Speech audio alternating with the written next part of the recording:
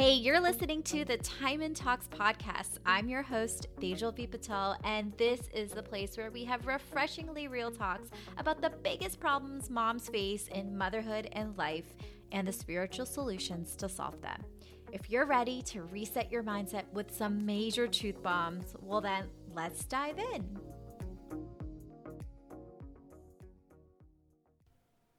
In the rise of the Me Too movement, more and more women are speaking out from the silence of being survivors of sexual assault. More and more women are choosing to live a sober life and truly thrive after addiction. I've always felt that whether we turn to alcohol or drugs or pain meds, anger or food to numb ourselves from the pain, addiction is simply trying to fill a hole within ourselves that only spirituality can fill. And I'm not talking about religion. I'm talking about that really personal relationship and journey to being one with ourselves, tapping into our higher self, healing generational pain, and living a conscious and empowered life. I'm so honored to introduce our very first guest on the Time and Talks podcast. Today I have Blaze Bell, who is a singer, a DJ, an empowerment coach, and a motivational speaker. Her mission is to help other women heal and overcome in the ways that she has. Blaze is a survivor of sexual assault and is celebrating 8 years free of drugs, alcohol, and an eating disorder. Blaze lives in Anchorage, Alaska, where she co-parents her two amazing kids, Lyric and Jazz. In this episode, you'll hear one mother's journey of overcoming addiction, surviving sexual assault, and the importance of breaking generational patterns. Without further ado, let's welcome Blaze to the show, who's going to help us press the reset button on being a victim of trauma and addiction. Hey Blaze, I am so thrilled that you're here on the Time and Talks podcast today. Thank you so much for inviting me. So fun. So I've known you for, oh my gosh, how many years has it been? Maybe 2, 3? It seems like it's been a while, yeah. We met on the internet, which is awesome. And you're going to help us press the reset button on being a victim of trauma and addiction. All right, so I like to start off with 3 icebreaker questions just to get the energy right for the podcast. So question number 1. So I just have to ask, with the name like Blaze Bell, so I got to just ask, is that your real name? That is my real given name, Blaze Ashley Bell. Yes. Well, your parents must have been like freaking rock stars to think of that really awesome name. I guess. I mean, people have all kinds of ideas of why they named me this. Some more, interesting than others. But I guess in junior high, my mom read a book about a girl named Blaze who had a horse or something. Maybe the horse was named Blaze. I'm not sure. And she always thought, well, that's a fun name. And then years later, when she was pregnant with me, she thought of it, but she didn't tell my dad because she thought this is way too weird. And one night, my dad woke her up and said, we have to name the baby Blaze. Like, boy or girl, he'd had some kind of dream, and that was it. So here's something really weird and woo-woo that I think you'll like. I was meditating years ago, and during a meditation, I had this big memory pop up of my spirit talking to my dad while he was sleeping and saying, I have a big mission in this next life, and I need my name to be Blaze. It'll make everything so much easier. Please name me Blaze. And I just started crying. It was just the weirdest thing. So I'm Blaze. Well, you did mention, so this is to my second question, and I'm totally putting you on the spot. So you are a singer, and you are a singing coach, and you have a radiant and very captivating voice. So I'm totally putting you on the spot. Can you sing a little bit for us? Just like a couple lines. Yes. All right. Here's a song my cover band just started doing that I love. So I don't need a whole lot of money.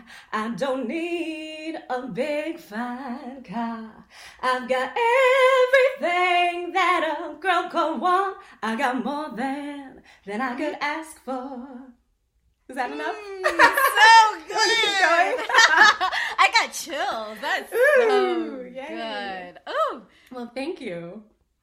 So my last question to you is, would you rather meet your great-great-grandparents or your great-great-grandchildren? Oh, oh man. Great-great-grandparents. And can I ask you why? Yes. Well, it makes me more nervous to think of the great-great-grandchildren. But thinking of parents, I feel a really strong responsibility to change some generational patterns in my life, and for like my lineage. And I would love to go back a few and let them know that I'm doing that and make sure that they know the mistakes they're making, they're doing the best they can, and I am coming to help and help heal in both directions. That would be cool. That's really, what the wisdom that just came to me, because I truly believe when we're trailblazers, like you're consciously making the effort to heal generational patterns, which we're going to dive into today. I think I thought when you talked about your image in the meditation, I've had images in meditation because I feel like I'm very much on the same path as you, like clearing out ancestral baggage and patterns. I've had images in meditation where I'm sitting and I see like ancestors behind me who are like supporting me and giving their hands, and they're kind of pushing me. So when you say that, I feel like they're already behind you, just being like giving you their blessing and pushing you forward. And I think that you on this path is kind of them pushing you and catapulting you forward to do that. That's what kind of came from. I love that. Yeah, I love that. Yes, we're talking about generational patterns of addiction, and you're going to share some really intimate things about you being a survivor of trauma. And so, like many of us moms, we really I think we really consciously try not to fall into the patterns of probably the mistakes that our parents made. And I think you really are consciously trying to do this. And you feel like you have a massive responsibility to change generational healing. So I'd love for you to share more about your story, how you've gotten to this place, and so we can just understand. Sure, absolutely. So growing up, I was raised by my mom. My dad dealt with a lot of mental illness and drug addiction. So he was not really a part of my life. And of course, when you start dating, some of that comes back of like, oh, daddy issues. Okay. So that's a different struggle. But I had a very doting mother who really, and I was an only child until I was 13. So we have this quite a codependent relationship, I'd say. She leans on me a lot. And I answer all her calls every day. Love you, Mom. Whoops. No, but she was amazing and she took great care of me. And, but there is that kind of abandonment from my dad that's always sort of in the back of my mind, and has definitely colored my relationships. But one of the big things is I thought, okay, I will never be an addict. I will never date an addict. That was my guiding thought. And so fast forward through childhood to I was 19, and I experienced a very traumatizing home invasion, and a masked man broke into my house, and it was just out of a horror movie. I experienced sexual assault. That's how I lost my virginity. And it was extremely violent. I thought for sure I was going to die that day. And so, of course, a trauma like that would rattle any of us. And it really, really changed the trajectory of my life. And Tony Robbins says, he had a quote about, actually on his Netflix thing, about if you're going to blame someone for something, you have to also thank them. And I haven't fully forgiven this person, but I am at a point where I do thank them in some ways for really catapulting my healing. But before the healing, before saving all the other people, I had absolutely no healthy coping skills at that point in my life. So I went through this trauma. A couple months after that, my stepdad left my mom, and that was all of a sudden I had to be dad to my little brother and support my mom through her heartbreak, which was a lot. I was still dealing with my own thing. A few months after that, my biological father passed away, and I get this dramatic phone call from an aunt just wailing and saying, your dad's last words were, I'm sorry, Blaze, and tell her I love her. You know, it's just like, and that was the point when I was like, okay, I think I'm done for a minute. Like, I'm not suicidal. I don't want to die, but I definitely need a break from this world. I don't know how to deal with all of this. And after my traumatic event, I was given a ton of prescriptions. That was like the doctor's answers to everything was, so I went from taking nothing but an asthma inhaler to all of a sudden having an antidepressant, anti-anxiety pills, sleeping pills, pain pills, and it was just insane. But I didn't know any other way, and I just did what they said, which I don't do very often anymore. But that's another thing. But I got really, really addicted to my prescriptions, and that was the start of my addiction, which went off and on for nearly a decade, pretty much most of my 20s. And addiction is scary. And there was a point when I thought, oh my God, you know, here I am. I haven't ever dated an alcoholic or an addict, but I am the addict. I'm the alcoholic. And I was so surprised. And in some ways, it even made me feel close to my dad in this very twisted way. But I finally understood that power that it has. And so I struggle with that off and on, and it was so difficult. And I just felt like at a certain point, I didn't know how to live without drinking. And if the alcohol was gone, I would turn to something else. And if that was gone, I would, you know, I just had this void. I was so full of fear. I was the most scared person I knew. And so I felt like to push through my fear, I had to rely on these outward substances. And yeah, so that's kind of the backstory. But you're a very uplifting and inspiring and empowering woman. So as you went through that journey, and may I say, it like hearing your story, and to know where you are today, because I didn't know you in that phase of your life, you should be so proud of who you are, because you have really taken something that is gut-wrenchingly difficult and hard and challenging, overwhelming, and you've really become a survivor, and you're a thriver. And it's just, you just, I wish I could give you a hug through the because it's very, very empowering to hear where you're from and to know who you are now. Thank you. Yeah. Thank you. I think we need to just sit and acknowledge that, because wherever whoever's listening, you know, someone will be like, oh, this is really extreme, or might be hiding in the silence of, I was sexually abused, or I had a violent experience.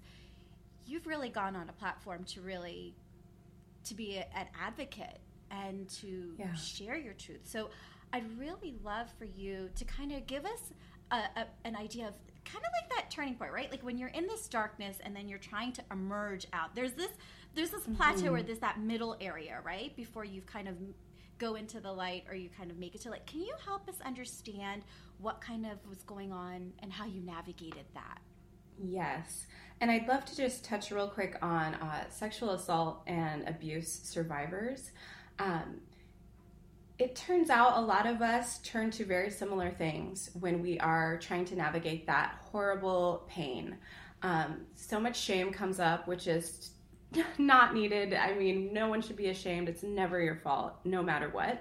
But I know those feelings, and a lot of us turn to an eating disorder. I suffered from bulimia off and on pretty much the whole time I was also in addiction.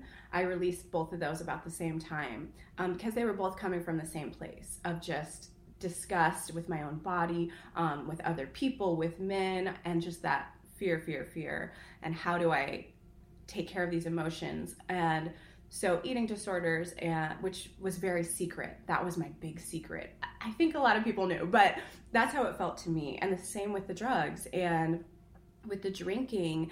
There was just so many secrets, and those secrets were like my best friend in that time. I thought I could not live without them.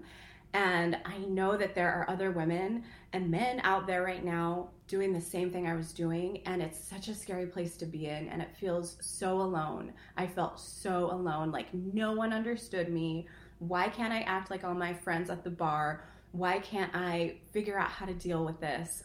So if that's you right now, please know that there is another way. There is a way out. I meet people today who say, oh, well, it must have been easy for you, or you're special, or you're lucky. And that makes me so mad, like just so mad, because it took a lot of work, but that work was incredibly worthwhile. And it actually didn't take as long as you might think. So anyway, for the people that are suffering right now, please keep listening. And I forgot your question, but I had to, I had to say something about that. That was a great tangent, because I think that's exactly what needed to be said. But I just wanted to make a point. Oh, how I got out of that. Yeah, like how you got out of that. But I just wanted to say, because this was so beautiful what you just said, I think it's also important, you know, when you talk about like that feeling of, you know, that those secrets that we have, because you're someone who's very vocal about sharing it. I just want to ask, you know, was sharing your truth, did it help, or being vulnerable to speak about it, for anyone who's kind of suffocating in the silence, did that help by sharing your truth, or was that any part of your like healing process of being able to speak to someone that you trusted and that could help you? Yes. Yeah, absolutely. And that's been a journey too, of how to share, when it's appropriate, when it's too much. But I think the first step is finding one person that you can trust to talk to. Because a lot of people are nervous, especially when it comes to things like assault, where, oh my God, are they going to call the police? Or I don't necessarily want this to go any further, but I need to get it out. So, you know, find someone you can trust, that it doesn't have to be that dramatic. It just needs to be someone that you can talk to. So yeah, finding those people initially helped. And then as my journey has continued, I feel, you know, a big part of my mission is sharing my story, because I know that how hard it is. And so I want to be that voice for the people that aren't ready to and maybe never will. And that's okay. But it needs to be shared so that other people know they're not alone and know that they can heal. Absolutely. So we'll try to go back to the other question, but yes, I have like another like 5 questions that pop up every single time you talk. But going back to that period of time, like when you're like, I recognize that I need help, and what are the steps like that you took? Like what to help you get to that place where you are today? Okay. All right. So it's a real process, and I relapsed a ton of times. And so I think that's important to say, because some people think, well, it didn't work the first time, so screw it. I'm broken. It's never going to happen. That doesn't need to be true. That's just a story you're telling yourself. So I took a lot of missteps, and there was quite a few years there where anytime I would be behaving in a way that scared my mom, or a boyfriend, or I cheated on a boyfriend, things like this that were totally inappropriate, all these bad decisions I made when I was drunk, then I would just say, I'll go to an AA meeting. Don't worry, I'll be okay. I'll go to a meeting. I'll go to a meeting. And that was kind of my line. And sometimes I would go, and then sometimes I'd go to the bar right after. Like it was 100% for them to calm down and stop bothering me. And obviously that never took. But I feel like there are seeds that were planted throughout those years.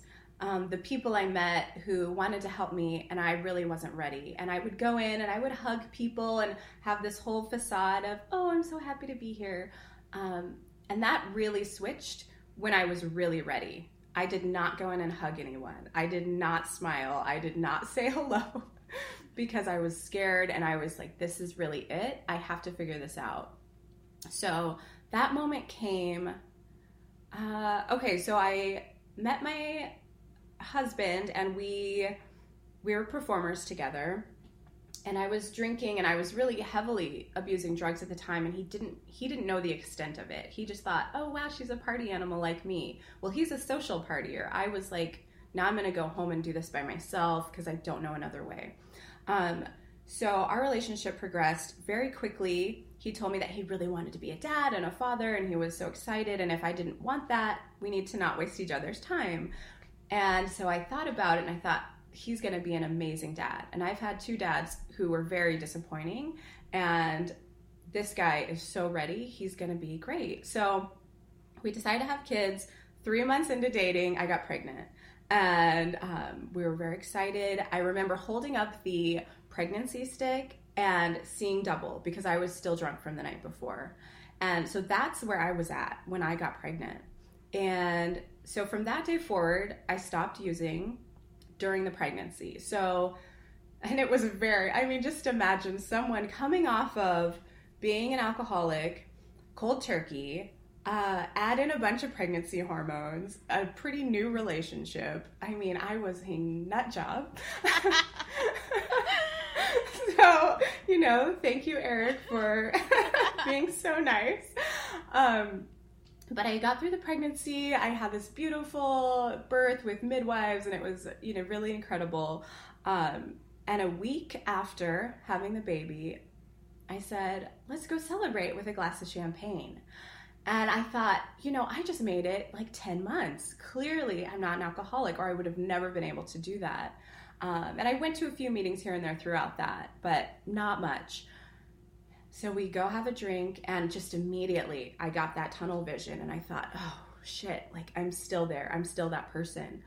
And so I started kind of secretly drinking for a couple months there, and here I am with a newborn baby. It wasn't near the level. I wasn't getting wasted. I wasn't driving drunk, nothing like that. But it was like taking the edge off. And again, back with my best friend, that big, huge secret. And then I got pregnant again. And because we decided, let's have another one. And it just happened. Apparently, I'm very fertile. You're a fertile turtle. Who knew? So now I had a 4-month-old baby, and I was pregnant. And and basically at that point, my family kind of knew something was up, and they gave me a real ultimatum. And, and Eric sat down very calm, no anger, and just said, if you ever use again, you can't be around your kids. And I knew how serious that was and how real that was. And up to this point, nothing bad had happened to me or to them. And I couldn't bear the thought of being responsible for something like that. And I finally did have this really beautiful life on paper. Internally, I wasn't there yet, but I didn't want to lose it. And so I think at that point I had so much to lose, and I didn't want to. And so then I kind of switched gears, and I started going to NA, which is Narcotics Anonymous. And I'm not going to say too much, this is anonymous, but this is my story, and I do feel like it's important that people know the resources. For me, that was a more hardcore group that scared me a bit more.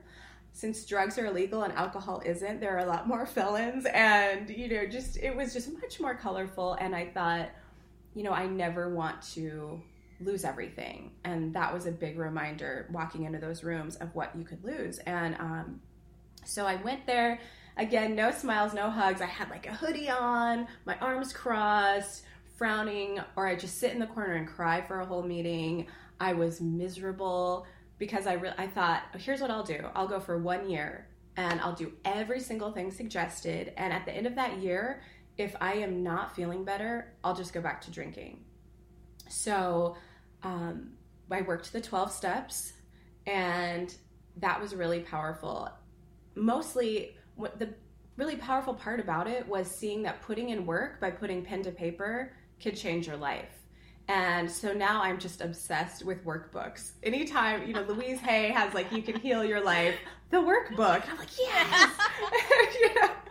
Because I got to see the exponential growth that happened with writing versus listening.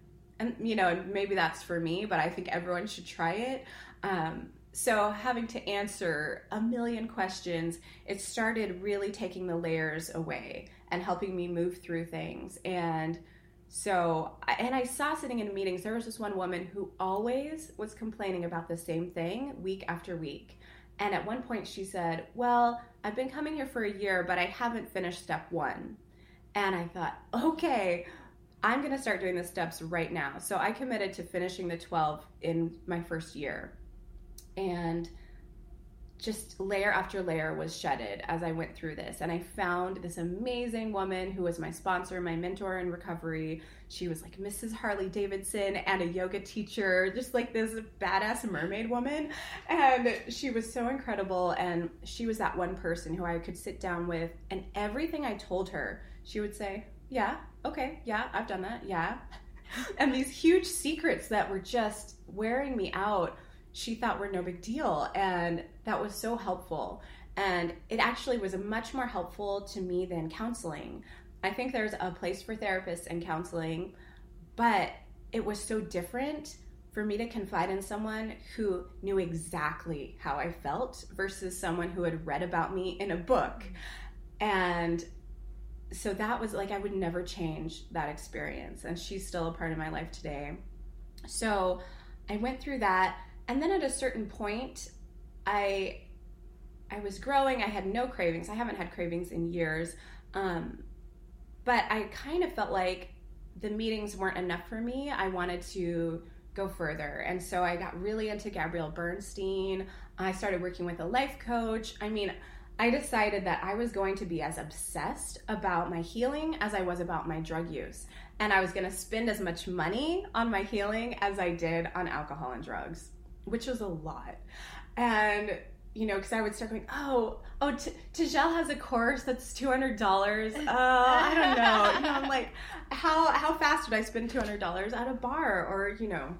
So that perspective shift also sped up my healing. And I just, you know, I think that addictive personalities, you can really channel it into a superpower.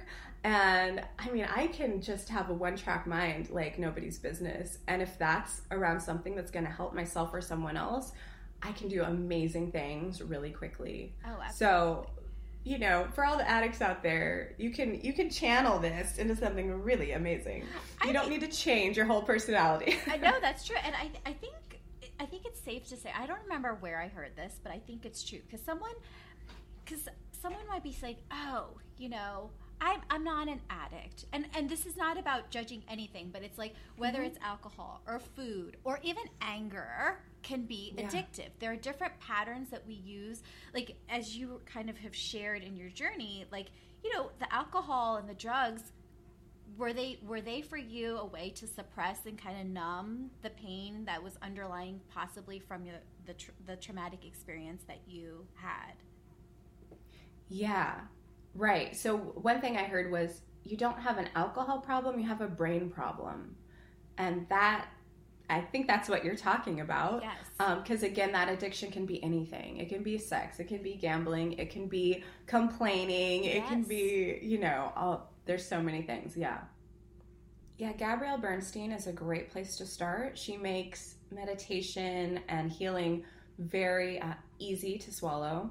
And she's got lots of free videos on YouTube with different types of Kundalini meditations. But also she is sober. She has a story of overcoming addiction as well. And you probably know her. If you're listening to this, I bet you know who she is. She's kind of a big deal. So she's a great example. Tapping, emotional freedom technique, that has been the #1 healing tool I've used to get through so many things over the years. And I will say, this month I'm celebrating 8 years clean and sober and 8 years free of my eating disorder. So, September 22nd, right? Yes, ma'am. Yes. Yeah. That's right. You know what's kind of fun that you'll like? Years later, as I was getting into spirituality and things and learning about master numbers, I was looking at my sobriety date, and it's 92211, which 22 and 11 those are good ones. Ooh, those are good numbers. I love it. I definitely didn't plan it, but yeah. So, well, if somebody's listening and they don't know what EFT or tapping is, can you just give a little rundown of what that is? So tapping, well, first of all, Brad Yates and Gala Darling are probably my 2 favorite tapping teachers. Again, you can find them on YouTube. But basically, it's kind of a combination of neuroscience and acupressure. And so you're tapping on certain parts of your face as you are saying these statements. And, you know, we all know about affirmations, and affirmations have a place. They can be really helpful. but they're not very helpful if they're way out of, how do I say this? Sometimes say went to the doctor and they said you're incredibly obese and it's unhealthy, and you go home and you just say, I'm skinny, I'm skinny, I'm skinny. You're not going to believe that. And so it's not going to work. You're just going to get mad at yourself because you'll feel like you're lying to yourself. And so that's when affirmations get kind of skewed. With tapping, you're actually saying out loud the truth, the negative thoughts you're feeling, and that's really taking the power out of it. And with the acupressure, I don't know every scientific thing behind it, but I do know it works, and I know it works really, really fast, and I know it's free, and it's helped me move through physical pain. Oh, Nick Ortner and Jessica Ortner, that's the big one, the Tapping Solution. Good. Oh, man. Yes, that's a good book. So good. But it works for physical and emotional things. So I've tapped when I had a headache and it went away. You could do it with physical pain, and then you can do it with old memories, flashbacks for trauma. PTSD is the biggest one. Another thing that's helped me with overcoming PTSD is Grace Smith. She's a hypnosis teacher, and hypnosis meditations have been very, very helpful because they seem to go a little bit deeper than a guided meditation, and they're really trying to hit your subconscious mind. So she has a lot of specific ones for different things you might be going through. So that's another resource. Yeah, I actually haven't heard of her, but I've done hypnosis meditation, and I completely concur with you that there's something about it that it goes deeper. And right. Same thing with tapping. If we'll put like a list of all these different books and things that you're talking about and these resources, because tapping, I'm same thing with you. Like when you're using affirmations and you're just saying like blanket statements, it doesn't create the shift. And I've found that tapping is definitely, even sometimes when you get used to the practice of just pressing the different pressure points on your body, they just create like a calming effect. I press on this chest point, this point all the time. So for anybody who has like chronic anxious, like repeating thoughts that are like disturbing you, tapping is something that you may want to try because it helps you break that pattern of that repetitive thinking that keeps you stuck. And and what it really, the best thing it does is it takes the emotional charge out of whatever you're going through. And I would tend to get really obsessed or really anxious, and this is something I could go into, a public bathroom wherever I was, out at work or something, and go into a stall and just say the words in my head quietly while I tapped and get a little bit of relief right in that moment. So it's a great tool. Absolutely. So I know you have a son and a daughter. I do. And so I want to add, yes, you do, and they are Jazz and Lyric. What cool names, right? You bless them with cool names too. So I just wanted to ask, because I am a daughter of someone who's experienced trauma. Do you ever, how are you going to empower your daughter? Ooh. I know that's a deep one. Just because you've experienced this in your life, how do you think you're going to empower her? Oh, wow. That's a good question. And I'm not sure I've spent a lot of time thinking about that. So one thing that I do that I'm really serious about in my brain health is I do not watch scary movies. I don't watch crime shows. I do not read the news very often. I trust that someone will tell me about news that will directly impact me. And some people have mixed feelings about this kind of choice, but I know how fragile my brain is. And I really believe that if I'm putting in all this information, thinking that people are, Law and Order, SVU, these shows that are like, all of a sudden you're thinking, well, someone's getting raped and murdered every day because I'm watching it every day on TV. That's not good for my brain. I don't think it's good for anyone's, but I am very, very, I feel fragile. So so that kind of is something that the kids see from me. And with my daughter, there was something that my mom said a lot when I was growing up, was I was very aware that there were bad guys. And she had this like metal crowbar thing under the bed all the time. In case a bad guy broke into our house, she could beat him with it. And I will never say something like that to my kids. I do not want to be putting information into their heads that this is a dangerous world, that someone's out to get them. So in that way, I guess maybe that's empowering them in a certain way. I want them to feel safe in the world.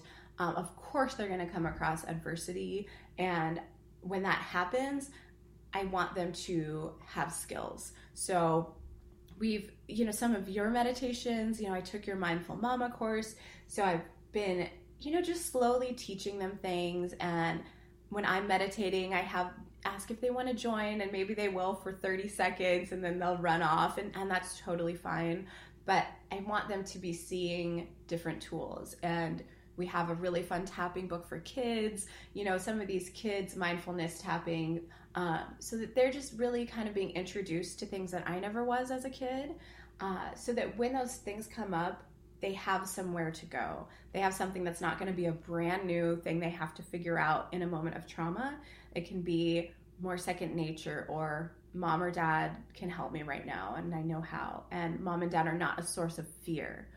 They know that we're not here to freak them out. But I do have to really consciously not be fearful around them, because that's still a part of my life. I still experience fear.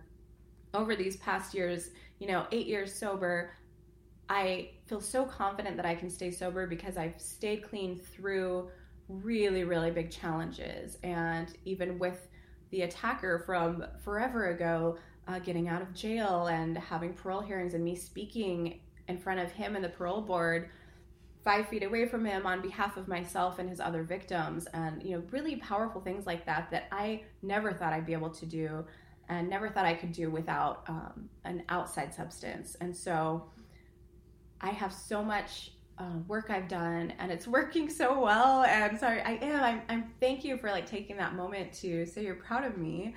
I don't take those pauses very often, but it's been a really big journey. And so just for my kids to just watch me, I think, we can talk all day and tell our kids all these things, but ultimately they're learning the most from watching what we're doing all the time. And I'm nowhere near perfect, but I am definitely trying to not be a fear-mongering, hovering mom, and trying, not to expose them to things they don't need to be exposed to yet. Yeah, I think that's beautiful. Their journey is going to be completely different than your journey, right? They're all children. They're not here to have the same exact experiences as us, but I think you do a beautiful job. You really do share a lot of yourself. I've seen it through your, what you share with them, whether it's the mindfulness or the meditation or just letting them be their own unique spirits. I think you do such a beautiful job of that. So thank you so much. And you offer, there's ways for our mamas to connect to you and the work that you do. So I love for you to take a moment to share about the work that you do and how someone listening, if they want to contact you, what they could do. Sure, absolutely. So I do a lot of work locally with nonprofits. Yesterday was my first meeting as the official board president for Victims for Justice, which is what's so beautiful about that? This isn't exactly what you asked, but I'm just really excited because this was a group that helped me when I was first victimized. And now, 15 years later, I am chairing the board, and that is just such a powerful, kind of showing of the healing work that has gone on. That's amazing. Anyway, that's amazing. I love working with charities. I do a lot of leading support groups with STAR, which is a rape crisis center here in Alaska as well. But I also offer one-on-one empowerment coaching, and I do it over Skype or Zoom or whatever for anybody. And I feel like my greatest work is helping people who are stuck feeling like a victim learn how to move to feeling empowered, because you are empowered. You really do get to create so many things in your life, and I know how hard it is to push through that victimhood. So I love to facilitate that. I'm also working, right now I'm writing a book and an album, and that kind of coincide, that are all parts of my journey. And I'm really, That's really so cool. excited about that. Yeah, so I have a lot of things brewing. I'm working on an online course around addiction recovery and just lots of things. My kids just started school for the first time ever. Yes. And so for the first time in 8 years, I have these like 5-hour blocks per day to actually create all of these beautiful things I've been daydreaming about as I've been holding these babies. So this is a big time, but blazebell.com is my website. You can find Blaze Bell. I'm on Facebook. Instagram is my favorite place. But my website will have all the things that I'm doing now and the upcoming things I'm really excited about. So yeah, I would love for you to join. Blaze Bell Bliss is my Instagram. So that's a good place to Awesome. find And me. you are offering such a generous, like 50% off your one-on-one coaching for anyone who's listening. Yes, absolutely. Yeah, so if you're interested in that, just let me know that you heard me on this podcast, and yeah, 50% That's off. That would be great. amazing. Well, I thoroughly enjoyed our time together, and thank you so much for being so honest and vulnerable, and you truly are a thriver. I feel like every essence of you is totally thriving, and it's such an honor Thank to you. have our paths cross, and you're such a beautiful soul. And Thank you you're so welcome. much. And I'm so glad that everyone who's listening has had an opportunity to hear you too. I appreciate you. Thank you. All right, guys. So thank you so much for tuning into this Time and Talks episode. Everything you need to know is in the show notes. You can find out Blaze's, all the resources that Blaze has mentioned and how you can contact her. Thanks so much, guys, and I'll see you on the next episode of Time and Talks.